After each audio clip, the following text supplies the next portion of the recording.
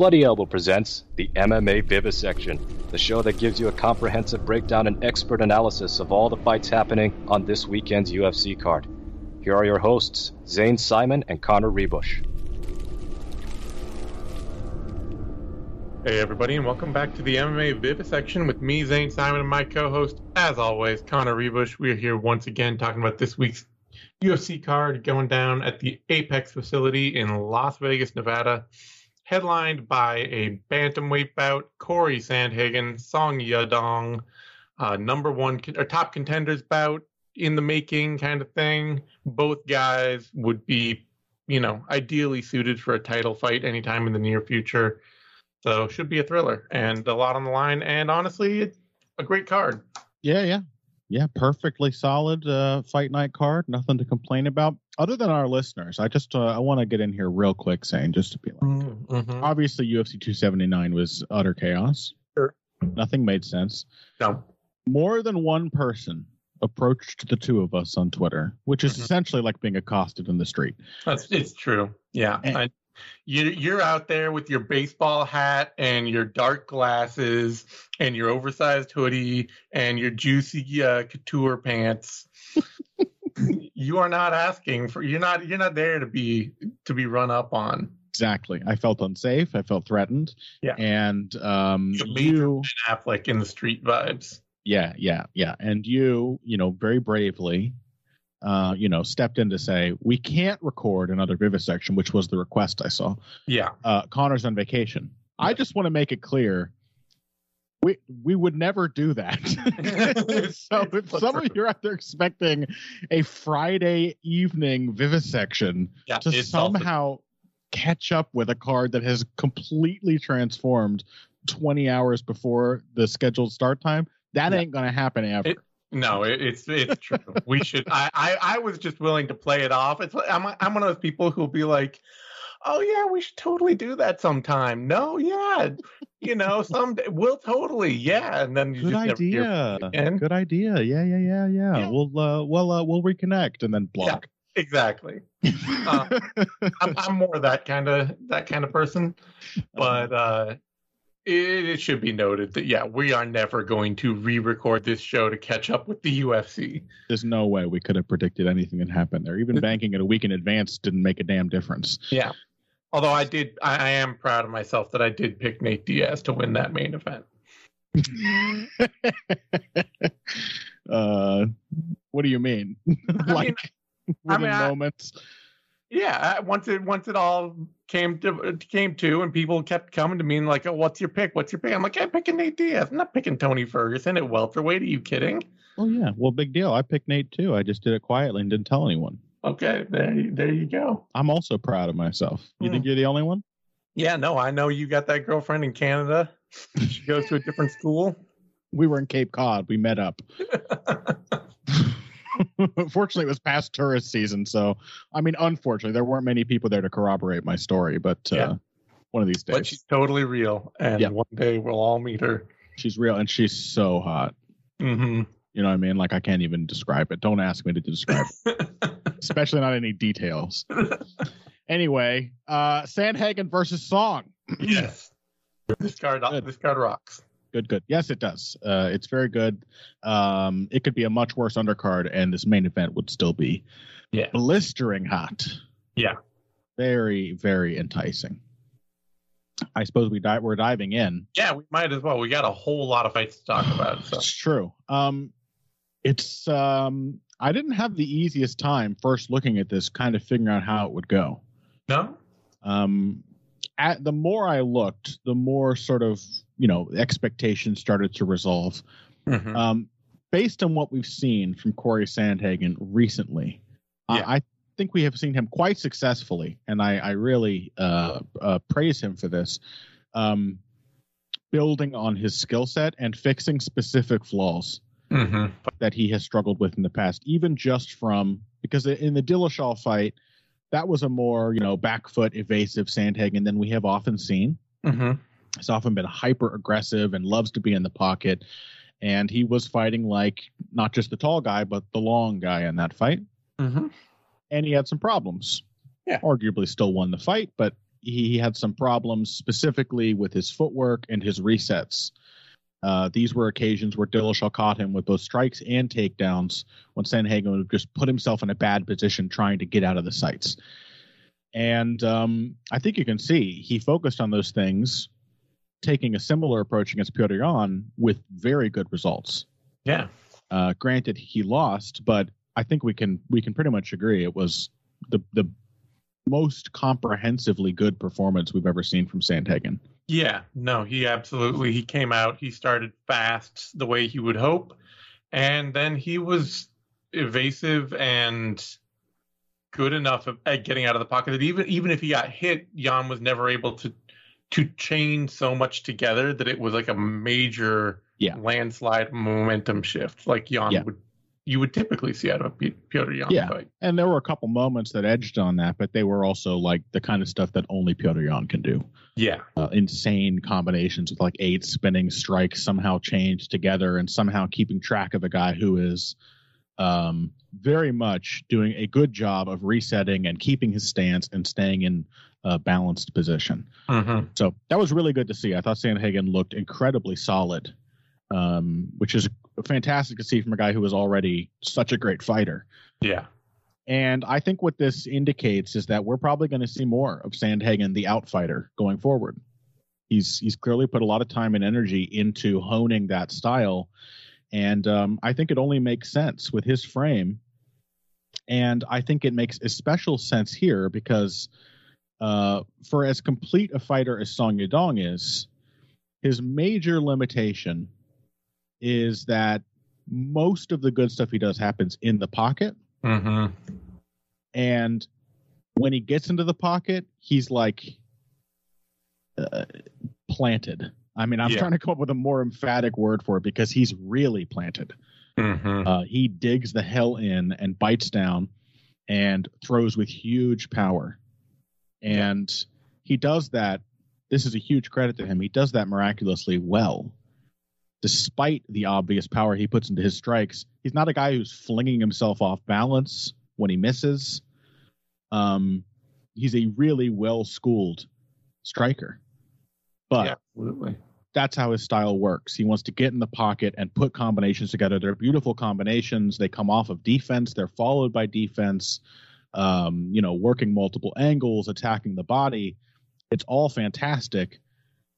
But if I'm Corey Sandhagen, I'm looking at this and I'm looking at the Kyler Phillips fight and I'm thinking, oh, okay, I got to keep him at bay. I have to rack up damage and points, and I have to look for those moments when he thinks he's cornered me and he seizes up and digs in his toes, and then I just slip out the side. Yeah. And then maybe after he swings and misses, I do what I did to Petr Yan, and I pile on right after him from an angle. I hit him with jabs, 1-1-2, and punish him in addition to forcing him to reset. And I think in the broad picture, and I'm curious to hear your thoughts. In the broad picture, that looks to me like a fight I have more faith in Corey Sandhagen winning over 5 rounds. Yeah, I mean, I guess I kind of just expect this fight to look a lot like Petr Yan versus Corey Sandhagen round 1. Right. Where we're going to have all the way through. Yeah. Where we're going to have Sandhagen coming out, and he is going to be targeting multiple locations pretty quickly with kicks, head, body, legs, especially the body and the legs. Mm-hmm. Throwing in combination. And we'll see Song Yadong sitting down in the pocket, looking for big counters, and finding his mark with reasonable regularity. Sure, like I said, he hits the body too. He's going to find those openings for sure. Yeah.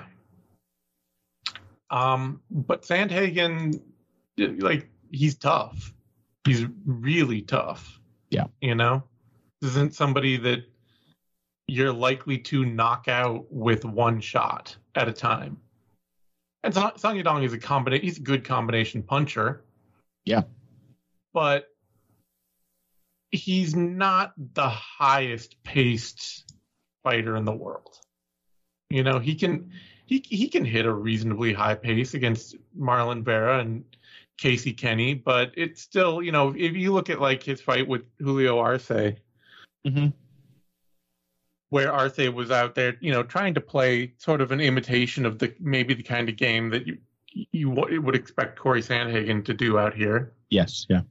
Song Yadong didn't get a lot of chances to throw a lot. Right. He really had to take and force those opportunities. And he got hit a lot in that fight. I mean, I say hit a lot. He actually, you know, Arce apparently only landed 13 strikes over the fight. But certainly in the first round, it felt like a pretty the stats on this are really wild, honestly. They don't really paint the picture. I have to imagine there's some blocked head kicks and stuff in there that are being counted or something. But Arce did a good job, and if wasn't beating Song Yadong necessarily at any point, he definitely did succeed in exposing that particular flaw. Yeah, and it was a hesitant fight from Song Yadong and a rangy performance from Arce, and it didn't pay off for him. But Sandhagen throws a whole lot more than Julio Arce. Mm-hmm. And I think he's more durable. Yeah, he's much more durable, and he throws a lot more. He throws a lot more than just about anybody, you know? And he's bigger. Yeah. And if Song Yadong is going to be stuck at the edge of range in a fight where he can reasonably compete and plant his feet and throw with power, and he's not going to knock Corey Sandhagen out, I just see too much offense coming back his way. Yeah. That's just all there is to it, you know? And Song Yadong, like it was a good thing in the Arce fight. He showed some ability to adjust and to force exchanges and create the punches that he wanted in ways that he hadn't before. Mm-hmm. But it's not at the level of Petr Yan. You know, there's still I've never seen Song Yadong have a momentum building performance.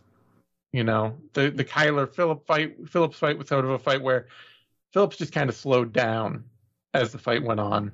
Yep. And the more he slowed down, the more he started to collide with Song Yadong, and the more they started to trade in the pocket. Yep. But every time he reset to his sort of disciplined approach, he was still able to make Song Yadong look a little cumbersome. Yeah, and otherwise in fights like with Casey Kenny, with Marlon Vera, with Cody Stamen, they've been like flat, consistent, good performances all the way through. Mm-hmm. You know, he can win those kinds of fights. He can just be really tough and powerful. And technically, I mean, moment to moment, he's unbelievably fast. Yeah. But he is also, like I said, a very well-schooled boxer. Oh, yeah, absolutely. Good defense, good jabs. Like the combinations are intelligent and varied. Yeah. He's great. It's just that limitation of range, and he's young. I think he has yet to. I do think we've seen some growth in the more recent fights. Like against Arce, one of the reasons Arce, while he was able to make Song reset a bunch, one of the reasons he wasn't able to get anything off and did ultimately get punished is that Song Yadong pressured with a lot more feints than I think I've seen from him in the past. He seemed to have a little better grasp of if these are going to be the moments where, you know, when I dig in, that's when the opponent gets away from me and I'm slower to adjust, then I need to not just anticipate those movements, but draw them out.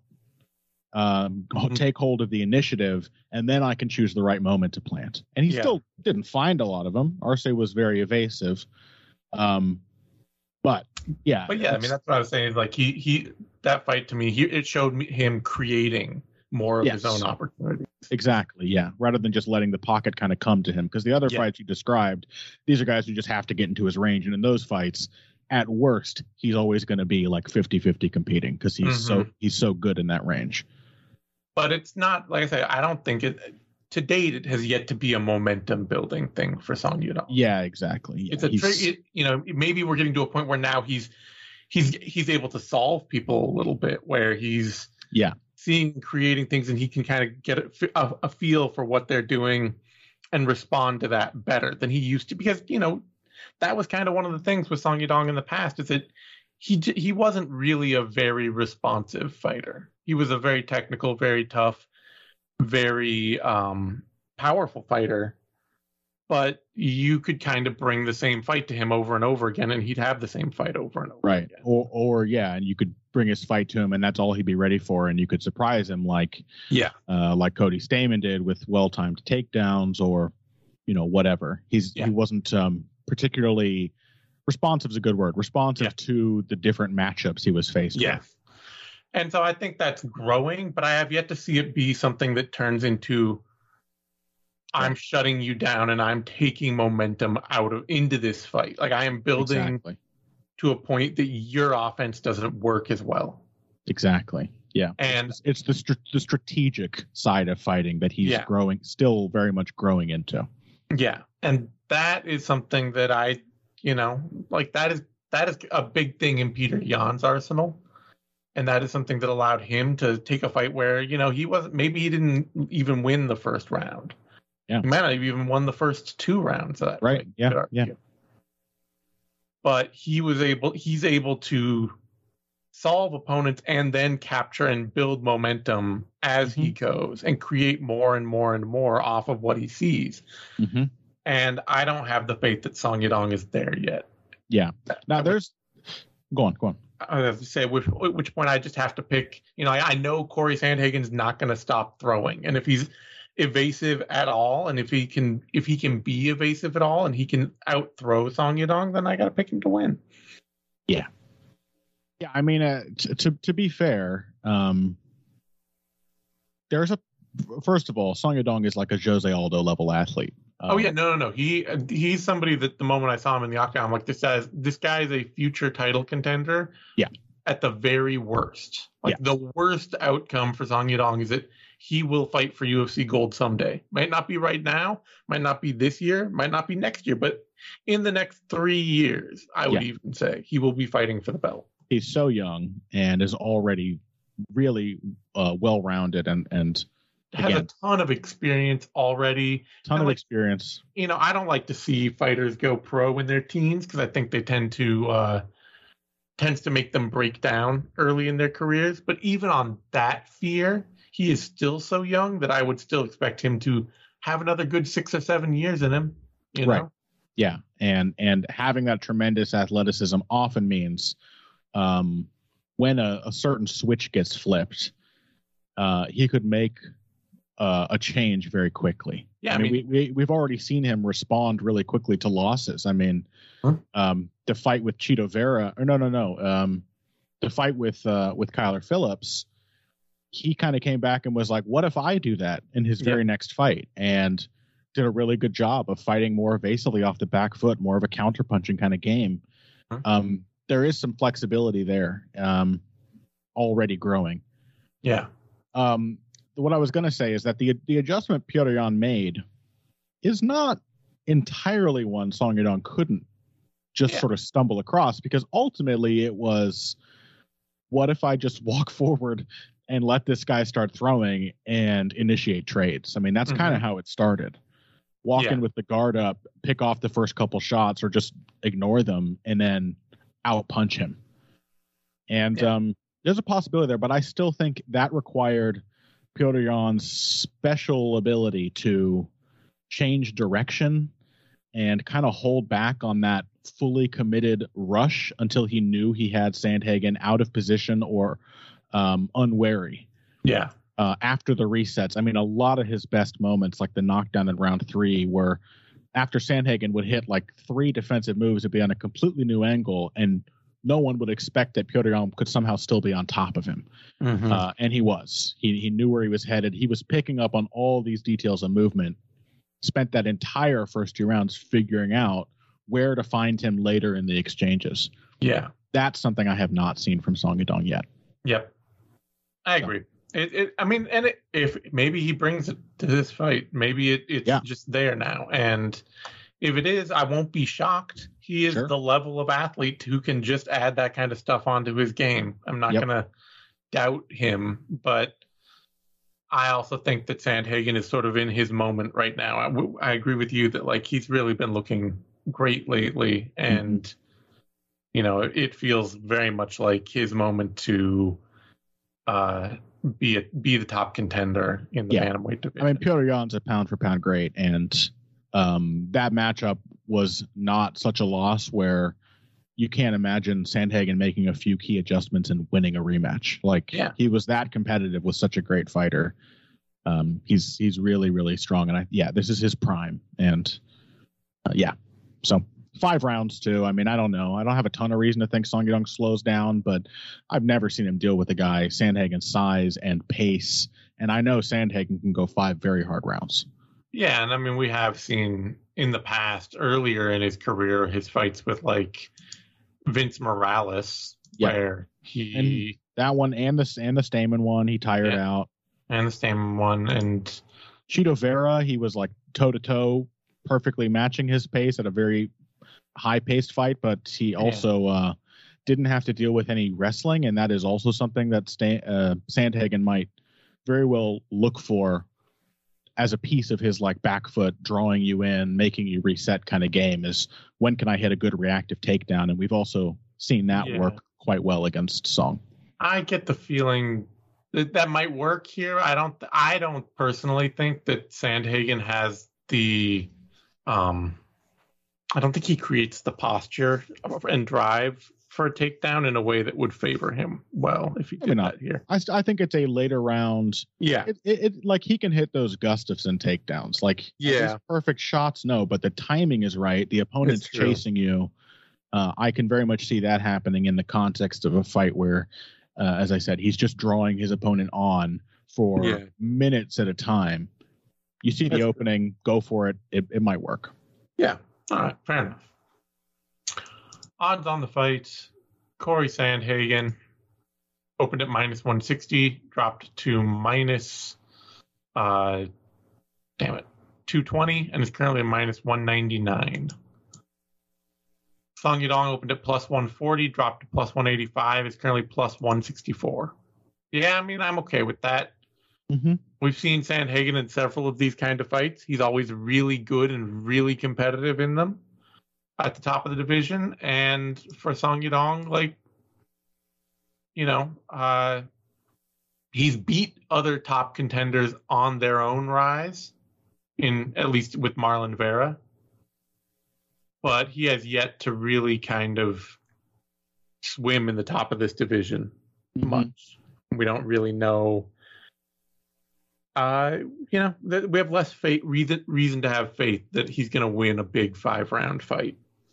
That he's going to come prepared for the late fight adjustments that are necessary and for the pace and all that. So I can see why he'd be the underdog, but definitely don't think he should be extending far beyond where he's at now. He's too dangerous and too technical and too good an athlete. Yeah, it's not like Sandhagen's incredibly tough, but we've seen him dropped. You never know. Song Yadong, the head kicks he threw against Julio Arce, I don't think I've ever seen kicks that fast. Yeah. Like, he's just a really, really dangerous guy, Song Yadong. So. Oh, yeah, no. He is an insane athlete, absolute top tier, no question. A rare, top 2% in MMA kind of athlete. For sure. Yeah, it's just an awesome fight. Yeah, great fight. It's a bantamweight fight. That's right. They're all good. They're all good fights. Mm-hmm. All right. That brings us to a middleweight fight. Chidi Njokuani, Gregory Rodriguez. And this is a great fight, too. This should just be a ton of fun. It perfectly meets both men's wheelhouse and the fight they want to have. As with every Gregory Rodriguez fight in the middleweight division, and this being the middleweight division, he has a big opportunity to make this way easier on him. Mm-hmm. But I think we also just kind of, if I were a gambling man, I would not bet on Gregory Rodriguez's jiu-jitsu. ever. Like, it might come out and surprise you every now and then. Oh, it's amazing. Yeah. when he uses it, it's amazing. But yeah, if we're still on the subject of like strategic thinking, yeah, that's slacking. It's just so clearly not what he wants to do. You know, it's silly to say this, but so much of trying to think about how fighters fight, and what their strategy in the cage is, and how they're going to tackle this matchup, and all that kind of stuff that fans like to get into their own mind of, like, oh, well, if I were going to fight this, well, I would do this. And that's like 90% of it is just, what do they want to do? Yeah, that's called fighting style. Yeah. What you should do and what you want to do are two very different things. And under the extreme duress of a fist fight, what you want to do is what's usually going to happen. Yeah. And what Gregory Rodriguez wants to do is he wants to go out there and slug it out with people. And even he is going to hit takedowns. He's an incredible wrestler, great takedown artist, fantastic jiu-jitsu. But even in that phase, what he wants to do there is not to control the opponent and slowly break them down. And he wants to hit like an electric submission. And allow scrambles and transitions. It's a bit of that what we talk about with like the classic team alpha male philosophy of grappling. Right. You hit the takedown. Did you find the submission position within the first 5 seconds? No. Then land some shots and get out of there, and we'll reset and do it all over again. Yeah. So what you're essentially dancing around here is the obvious fact that Gregor Rodriguez should just be able to take Chidi Njokuani down and do whatever he wants. Yeah, but they're going to have an incredibly 50-50 fight. This is going to be the Armen Petrosian fight all over again. Yeah. Except that Njokuani is a little more well-rounded and a little more... dangerous, certainly. Dangerous and strategically thoughtful than Petrosian. Mm-hmm. And possibly also a little lower output. Yeah. Petrosian. Yes. Mm-hmm. Petrosian so far has thrown a whole bunch of strikes whenever he's had the chance. He doubled up on Gregory Rodriguez's output in that fight. Yep. Lots of kicks. Yeah. And Njokuani won't do that. You give Njokuani time and space to work, and he's going to take his time. Mm-hmm. He's going to try to feel out. He's the kind of fighter that is really thinking hard about what the perfect strike to throw in any given situation is, and then looking to unleash that. And that all alone could make this fight incredibly close, because Rodriguez, he does like double up on the output even of Chidi Njokuani.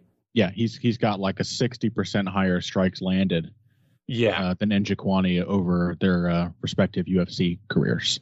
Yeah, he does not, even though he got doubled up on by Petrosian, Rodriguez is not somebody who takes his time and thinks it out. He is out there thinking, okay, I'm going to, what are the best three hooks I can land on you at this moment? Yeah. And he's going to throw them. And even then, yeah. It doesn't have to be the best ones. It's just, well, I mean, and they're hooks. There's only 2 of them. So, Rodriguez's boxing is very solid. It is. No, it is. Yeah. Good defense, great counters, good short but intelligent combinations. Hits the body like a pro. Has a great jab. And even in a fight like the Petrosian one, he might have won. I mean, he got doubled up on, but he was also like wrecking Petrosian when he hit him clean. It was a 50-50 damage fight. Yes. When it came to who was doing damage, it was split straight down the middle, despite one guy landing twice as many strikes as the other. Yeah. And it's not an easy one to figure out. It's not an easy fight to figure out because, Rodriguez, part of the thing, he is a great boxer. He puts together great combinations. He throws good punches. but he does just kind of go out there and start going to work. You know, like his defense isn't bad, but it's such a secondary consideration to his offense. Yeah, that he's going to get hit a lot. And it's not that deep. You can overwhelm him if you are going to put volume on him. Like you get him going backwards, you get his stance to break down. His defense is like, I'm pressuring you, I'm going to do a wonderful slip and then counter the hell out of you. Yeah. It's not like back me up to the cage and I'm going to make you miss 4 shots in a row. No. That ain't happening. But he's not going to get backed up. Like Probably not. He's not going to back anybody up. Chidi Njokuani is going to be happy on the back foot. Yeah. So you're seeding the pressure and the volume to Rodriguez, and then you're really just asking, is Njokuani at this point in his career dangerous and technical enough to just go out there and ice Rodriguez with one shot, or with 2 or 3 shots in the midst of an all-out war? I would say the answer is yes, but that doesn't really say what's going to happen in the fight. What's the structure leading up to that? How reliable is what Chidi Njokuani's been doing? And I still am of the opinion that, not very is the answer.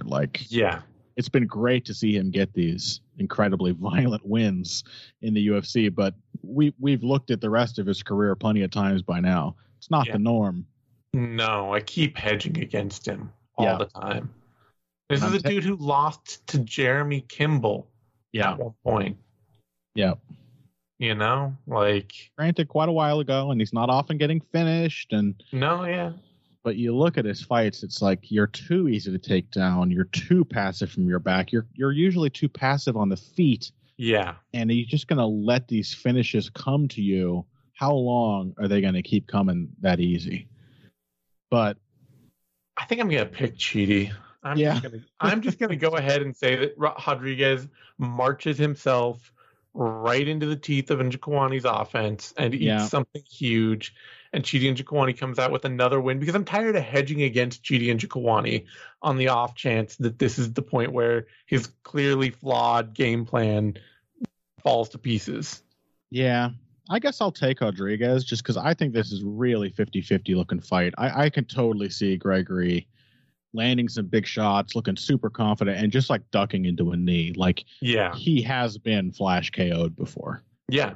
He's been knocked out by Jordan Williams. Right. He's been knocked out by much worse fighters who just swing and hit hard because he's not the most durable guy on earth, and he's so aggressive. He's in the fire the whole time. Yeah, it doesn't really matter. He is the kind of fighter where doesn't necessarily matter how technical his striking is. Yeah, he is always going to be putting himself in the line of fire. He's always going to be in harm's way.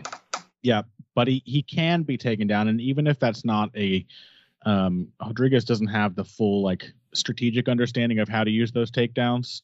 People have also just taken Njokuani down, good enough grapplers, and gotten those quick submissions, or beaten him up and broken him with ground and pound. I mean, Koreshkov beat him on the ground. Yeah. John Salter choked him out in the first round. There's every reason to pick Rodriguez here, honestly. And there's every reason to pick Chidi. So it should be a fun fight, interesting style clash. Neither guy really reliable enough to say bet on, in my opinion. Yeah. Njokuani opened at -145, jumped up to -105, is currently at -120. Surprised that those odds are getting at all wider, honestly. Rodriguez opened at +125, dropped to -115, is currently -102. Good enough. Coin flip. Yeah, those odds are starting to skew away from each other. I don't like that. I don't see the space in this fight. Mm-hmm. All right, that brings us to Andre Fili, Bill Algeo, and this is one of those ironic MMA math fights, honestly, I think. How's that? I'm not sure I picked up on that.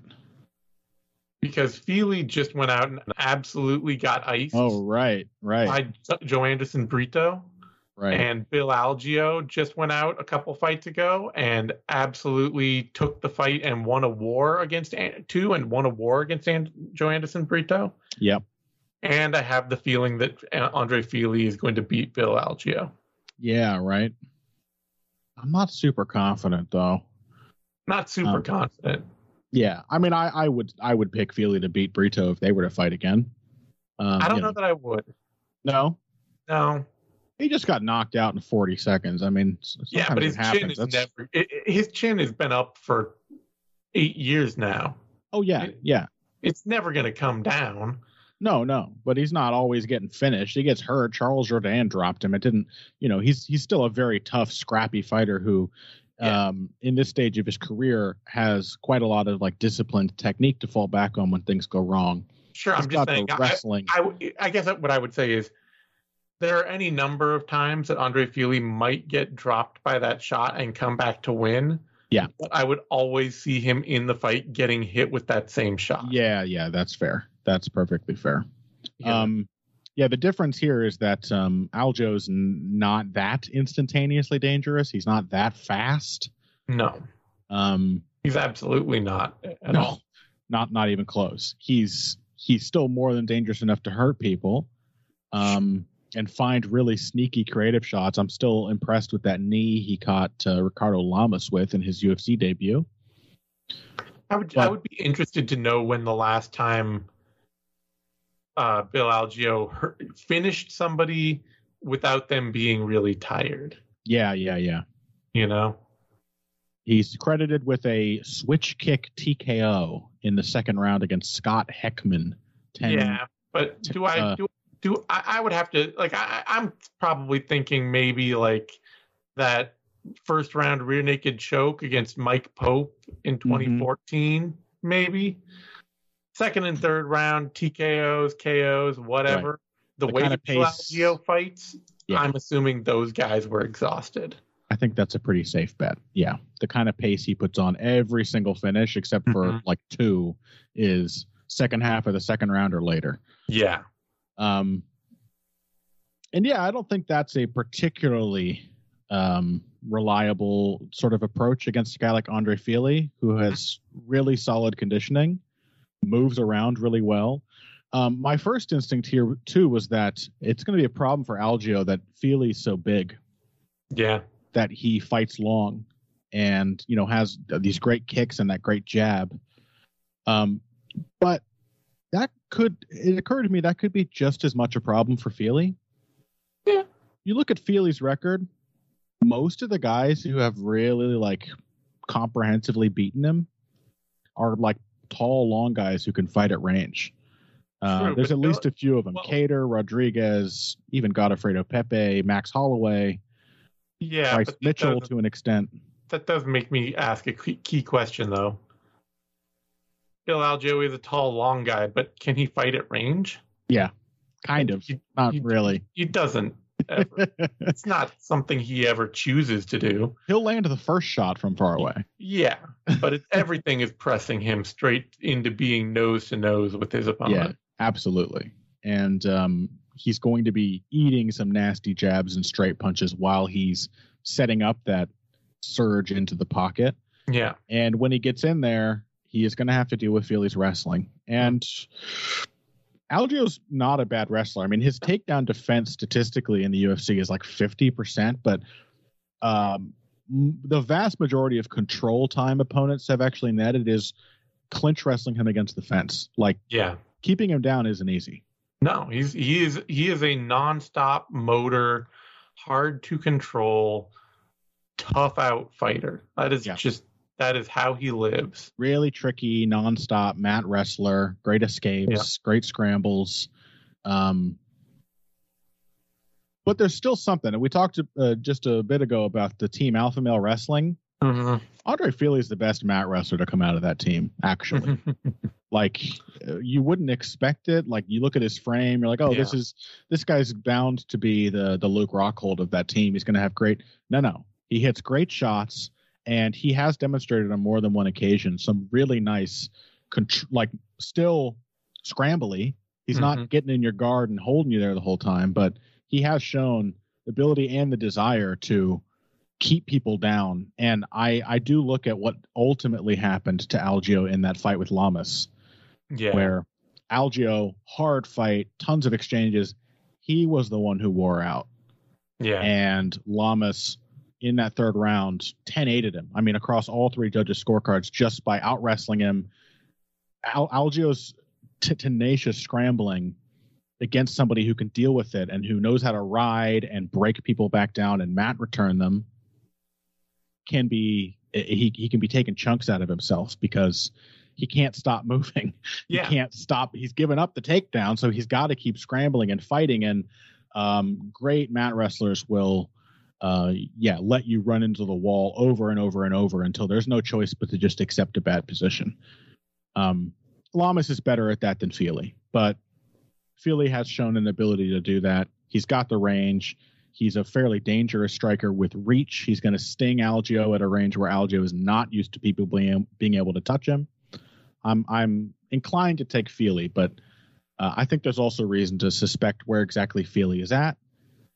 We've seen him go win-loss for long periods. I have no reason to think he's done, but I'm a little suspicious. Getting knocked out instantly, several losses in a row. They've still been good performances, but to Feely's credit, he didn't actually get knocked out by Joe Anderson Brito. He went down and he couldn't he couldn't, he was still awake. He just couldn't recover enough to actually get back to his feet. Yeah.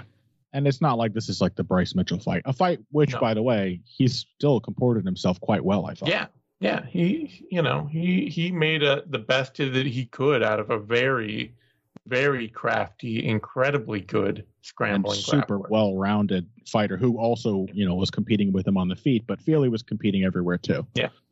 So, and then otherwise, the big thing that I would say dictates more of Feely's losses than anything else is that they almost all come to guys that are power strikers or electric, like really lightning, surprising fighters. They're fantastic athletes.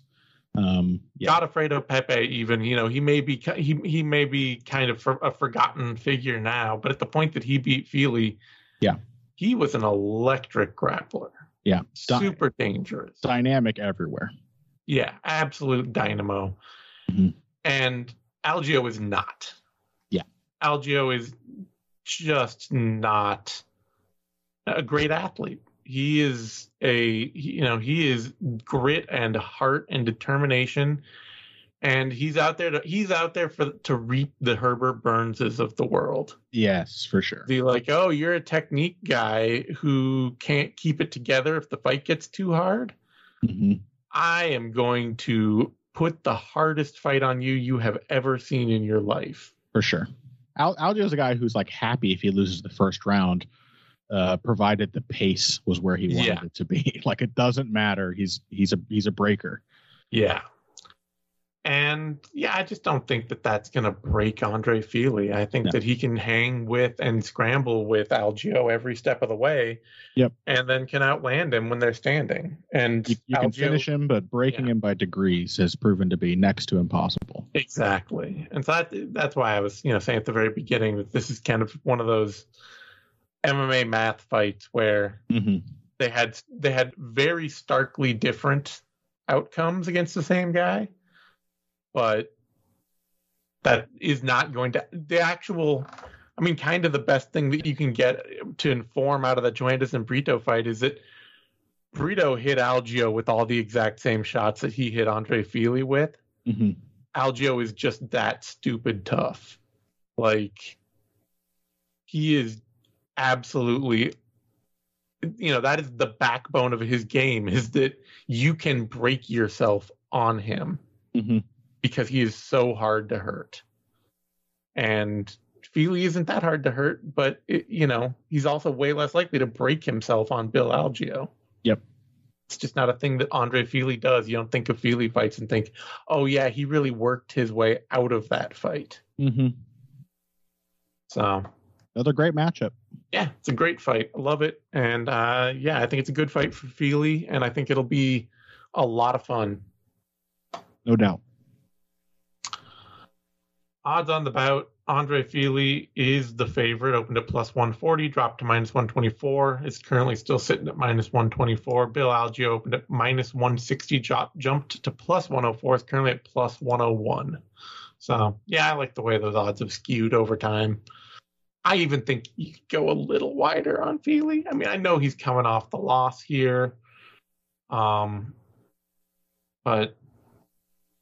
it's this just feels too much like, it feels like the Charles Jourdain fight or Miles Jury fight. Yeah. Or even Dennis Bermudez. Like, these were all really energetic, tough opponents for Fili, and he just hung with them and outworked them. Yep, agreed. All right, that brings us to a middleweight bout. Alan Amadovsky, Joe Pyfer. I think really the big surprise here is just that Amadovsky is still in the UFC. Yeah, no kidding. Don't worry though, folks out there listening. The good fights aren't done. They just stuck this one in here. Yeah, it's a middleweight. This won't be bad. This won't be bad to watch. No, it'll be. Amadovsky is he's one of those guys that he's not good enough to have a bad fight. Right, exactly. He's not going to control anything. He's not going to turn. He's not going to. He doesn't have it in him to cling to anyone. Mm-hmm. He's just going to go out there and try to hit Joe Pyfer as hard as he can, as quick as he can. If that fails, he'll melt down. Mm-hmm. And I'm going to assume that'll fail. Yeah. Pyfer's a pretty decent, well-collected fighter who, other than running straight into a guillotine at one point early in his career, his other loss is getting his arm broke. Yeah. And he hits hard. He fights pretty consistently. He's tough. He's a good athlete. Can change it up with some wrestling and other things. Should be a very winnable fight. Mm-hmm. Yeah, and neither of those things is likely to happen here. Yeah. Amadovsky's super hittable, super predictable, aggressive, powerful, fun, despite himself. But yeah, pretty straightforward pick for Pyfer. Not durable, not mentally that collected. Like I say, he's got a fighter where when something starts going a little wrong, you can see him starting to. Well, he doesn't have the resources to compensate and come up with a backup plan. Like, there's only a couple things he can do. So yeah, when you've got Joseph Holmes going out there and just icing you in a minute, then you've got problems for sure. Odds on the bout, Pyfer is a prohibitive favorite. Opened at minus 300. It's currently out at minus 452. Alan Amadovsky opened at plus 250. It's currently up at plus 341. Yeah, that tracks. There's nobody in the UFC I would pick Amadovsky to beat. Even like Deron Wynn, Yeah. Even the 5'6" middleweight, I would be like, no, that guy's got him. No question. All right. That brings us to a heavyweight bout. Tanner Boser, Rodrigo Nascimento. Like this fight. It's fine for an unranked heavyweight fight. Could be much, much, much worse. Yeah. It's not going to be Barnett Collier. No. Which is the greatest fight of all time. My God. That is the all-time pantheon is like, Fedor Krokop, Lawler versus McDonald 2, and Aldo versus Mendez 2, and then Barnett versus Collier. Yeah, right. And those are in reverse order. Yeah. But as far as heavyweight fights go, we've got an interesting dynamic here. Actually, I like Nascimento quite a lot. Yeah, he's slow. He's slow-footed, but he's tough. He's got staying power, and once he kind of gets rolling, he's actually like not bad on the feet at all. Yeah, he has to kind of convince himself that he can have a boxing match. A lot of what you see out of him early in fights is he'll blitz in on somebody and then try to out wrestle them. Yeah, it was almost a relief when Alan Baudot started beating him up in much of the first round in a way. Yeah. He was like, okay, I just have to go out there and beat him up. And then he did it very successfully. Looked great doing it. Body shots, combinations, uppercuts, three punch combos, very nice. This does still kind of look to me like a fight that Tanner Boser usually wins. Yeah. Because you big lumbering guys who have to get him to stand right in front of them for them to do anything. Tanner Boser likes those fights. Yep. He's super mobile. He's moving constantly. He's got tremendous conditioning for a heavyweight. He's very fast. And you're going to have a hard time using that excellent grappling. And especially when your wrestling isn't all that much to write home about, if you just can't keep him in front of you. Yeah. He can do a lot of what Alan Baudot had early on without the thing that always happens to Alan Baudot happening, which is he panics and tires himself out.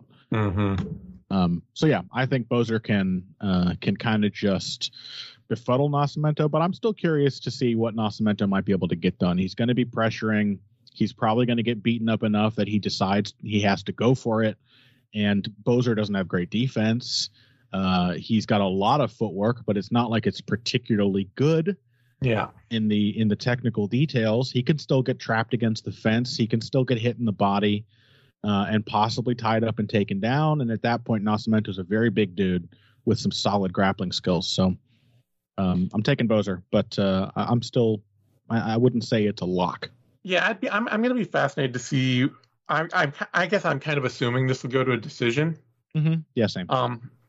And I'm fascinated to see what round 3 of this will look like. Yeah, because Nascimento, I think we both kind of have a feeling like he gets better as the fight goes on. Yes, when he settles down, when he has to really think about and work his way through the fight, he starts to make better decisions. He starts to do things better. Mm-hmm.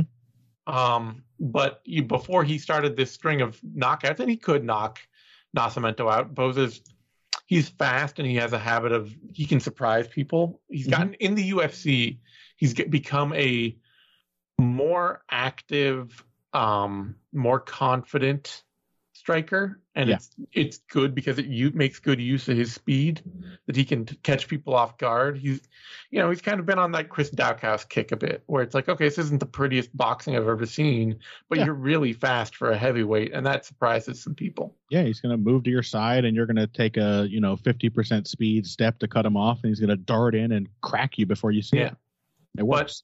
And then, the other side of that is that before he got to the UFC, the big thing that Tanner Boser had that defined him as a heavyweight was cardio. Was just he is the guy that is going to have the ugliest slog of a fight with you for 2.5 or 3 rounds. Yeah. And in that third round, he is going to be the one fresh pushing the pace. Mm-hmm. And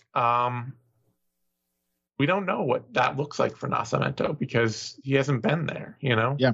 You get the impression he gets better, but he is a big heavyweight. You kind of have to assume maybe he slows down, but also, again, he seems to start with some nerves and then kind of calm down. And it's, so far, we've seen some hints that, that's why it's an interesting heavyweight fight, I guess. Third round prospects is something you usually fear in a heavyweight matchup. And in this one, I'm interested to see it. Yeah, I'm actually interested to see, okay, what happens if Tanner Boser is out there being quick and frustrating Nascimento for 2 rounds, and then they get to the third. Is Nascimento, has he picked up on things? Has he made adjustments? Is Boser just going to be fresher and push the pace? I got to pick Boser here because I've seen him win so many of those fights in the past. Right.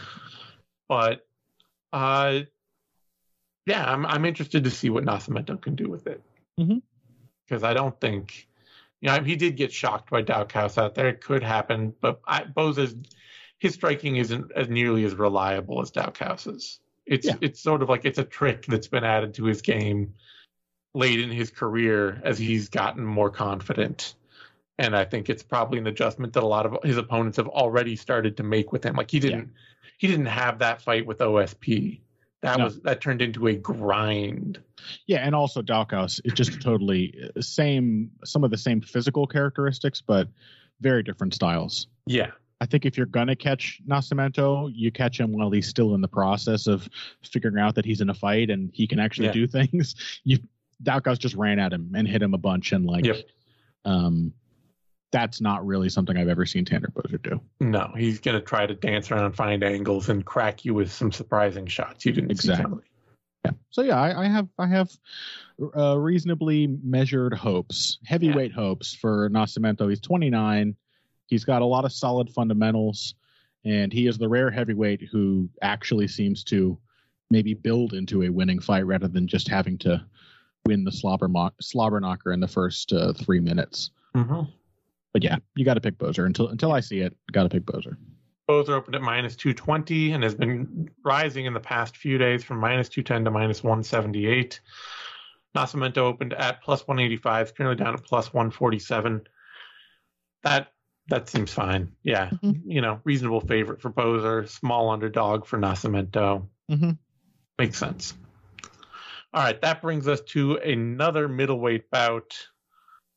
Anthony Hernandez, Marc-Andre Barrio. And incredibly middleweight. All middleweight fights are middleweight fights, at least on this card. Mm-hmm. This one, I don't even know if I don't even know if I should say especially so, but like Anthony Hernandez and Marc-Andre Barrio are just such prototypical middleweights. Oh yeah. Now, that being said, it has every chance of being a very fun fight. Oh yeah. Yeah. Hernandez's last fight was honestly one of the best middleweight fights I've ever seen. Yeah, we're getting. I think it's taken a little bit for me to figure out exactly who Anthony Hernandez is out there. Mm-hmm. Mostly because pretty much all he is an aggressive opportunist. Yeah, like there is very little clean connection to anything that Hernandez does. Yeah. He's a okay wrestler. He is a pretty all right grappler. He is a aggressive striker.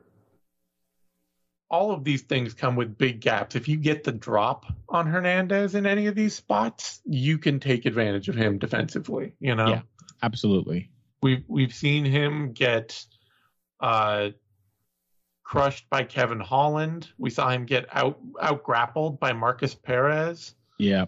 There are ways to take that apart. But the thing is that if you can't jump on one thing and take Hernandez apart with it, if you can't just style on him somewhere, he's going to give you the most brutally hard fight you've ever had in your life. Yeah. And the thing that both guys stunned me and amazed me with this, but in that fight with Fremd, like the number of comebacks for both when they were seemingly at the brink and just absolutely exhausted from this hideously frenetic pace. Yeah. And ultimately, given that Fremd did that so well himself and kept coming back and just kept pushing, the fact that Hernandez was able to ultimately outlast him in that kind of fight was very impressive. It just shows that, like, when the opportunistic finish doesn't present itself, you're still going to have to deal with the fact that Hernandez is there just doing stuff. Yeah, he's creating all his own opportunities. Absolutely. That's the thing. When I say he's an aggressive opportunist, he is out there with aggression, making you make mistakes in a fight so that he has something to jump on. And he'll be making mistakes too, but he will constantly press you to have to respond to him. Yeah. Whereas Marc-Andre Barrio, I don't think that that's something that Marc-Andre Barrio can handle, frankly. No, I still think there's kind of every chance that he just decks Hernandez. He might. Or maybe, hits him with a shock submission. Never seen that before, but it happened last time out. Yeah. And he's going to be in there making it, accepting the messy fight, but he is unholy tough. Like that. Sure. that knockout to Chidi and Njokuani aside, Barrio has otherwise been entirely noted for how god-awfully hard it is to put him away. Yeah, first and only finish of its kind on his record, and sometimes that presages a downfall. In this case, I still think we should lean on the side of it happened in the first 16 seconds. Sometimes that happens. Yeah, that's when you're going to catch a tough guy. Hernandez is that he obviously knocked the hell out of Jordan Wright, something that seems less and less impressive as time goes on. But overall, Hernandez can rarely do the same kind of thing twice in a way that would cause somebody to get knocked out. Mm-hmm. He might surprise you with an uppercut because he's just coming at you with everything. But if that one punch doesn't knock you out, he's not going to be able to come back and do it again. Mm-hmm. It's all just aggression and picking something out in the moment because he thinks that that's going to be the functional thing. Mm-hmm. So Hernandez is going to be smaller. He's against a big, strong, powerful guy, but you just kind of got to feel that he's going to be in there doing wacky stuff and trying to wrestle and fighting in the clinch and doing a bizarre array of strikes. And at all times will be doing Anthony Hernandez aggression. I think there's too many holes and not enough offensive threats in Barrio's game to let him hang, past a few minutes if he can't get an early finish. Yeah, we've seen, fights with Jung Young Park, Andrew Sanchez, even Krzysztof Yatko for Barrio, where if somebody's just taking the fight to him the whole time, he doesn't necessarily have the out. He in the UFC, he doesn't finish that many people. Yeah. And he just doesn't have the output to hang with somebody who's really pushing a pace on him. Yeah. So. Yeah. Hernandez has lost to guys worse than Barrio. Sure. But he has also beaten guys that are markedly better than anyone Barrio's ever beaten. And the only guys he's lost to, too, are guys who could significantly out-grapple him. True. Absolutely true. Who could... and even then, he beat Brendan Allen, he beat Adolfo Vieira. That's not a lock. It's not a lock. Like I say, everything that Hernandez does, he does aggressively, and he throws himself into it, and it can be both good and bad for him. He can beat somebody on the ground. He can beat somebody great on the ground. He can beat somebody great in wrestling scrambles. He can beat somebody great in a stand-up fight. It's going to be off of chaos. Yeah, it's a razor's edge the whole time. Yeah. He's awesome. I never expected when he came into the UFC and just really unimpressive first few fights. And I'm like, this guy's not good. Yeah. And now I'm on board. I mean, beating Jun Young Park, beating Adolfo Vieira, Josh Fremd isn't the greatest fighter, but beating him the way he did, Hernandez is must-see TV as far as I'm concerned. He's a thrill. All right. That brings us to the odds, and where is this fight? Oh, yeah, there we are. Hernandez is the favorite, open at minus 150, dropped to minus 164, currently down at minus 175. On Barrio opened at plus 130 and is currently sitting at plus 145. So, okay, a slight favorite. I don't know. Hernandez could be a little wider here to me, just because he's the guys who beat Kevin Holland and Marcus Perez. I don't see Barrio, being able to make Hernandez pay for his mistakes the way that those two fighters could. Mm-hmm. And then I've seen Barrio lose several scraps where he's just out there getting into it with somebody. It's really only the Dolce Lungiambula fight is the first time that I've seen him go out and just be able to punish somebody with a striking battle alone. And that was a fight for Lungiambula where he's a pretty small middleweight and height-wise and just couldn't, he didn't have any other parts to his game to push Barrio with. Mm-hmm. So, yeah, I don't know. I think this feels like a pretty good fight for Hernandez. Yeah, I agree. All right, on that note, I believe that wraps up the main card. You can find me on Twitter at @TheZaneSimon. You can find Connor on Twitter at BoxingBush. You can find both of us over at BuddyOver.com. Give us a like, subscribe to our podcasts on Buddy Over Presents on SoundCloud, YouTube, iTunes, Spotify, Stitcher, all that good stuff. As always, the MMA Vivisection is brought to you by Chris Rini's The Fine Art of Fighting. And you can find that over on chrisrini.com, CHRISRINI.com, or The Fine Art of Violence, I'm sorry. God damn it. I know. If only if you were paying me, I would really, I'd really feel bad about that. But that's right. A big screw you to Chris Rainey from Zane's. On that note, thanks everyone, and we'll see you next time. Thank you for listening to this Bloody Elbow Presents production. To check out more of our content, subscribe to our YouTube channel, which is titled Bloody Elbow Presents. We're also on SoundCloud, Apple Podcasts, iHeartRadio, Stitcher, Spotify, TuneIn, Overcast, Player FM, and Amazon Music. Just search for Bloody Elbow Presents and you'll get brand new shows throughout the week, including Care Don't Care, the Level Change Podcast, the MMA Vivisection, the 6th Round Post-Fight Show, 6th Round Retro, the MMA Depressed Us, Crooklyn's Corner, exclusive fighter interviews, show money, guest podcasts, and radio-style play-by-play for every UFC pay-per-view. Be sure to follow us on Twitter at Bloody Elbow, Facebook at facebook.com/BloodyElbowBlog, and on BloodyElbow.com.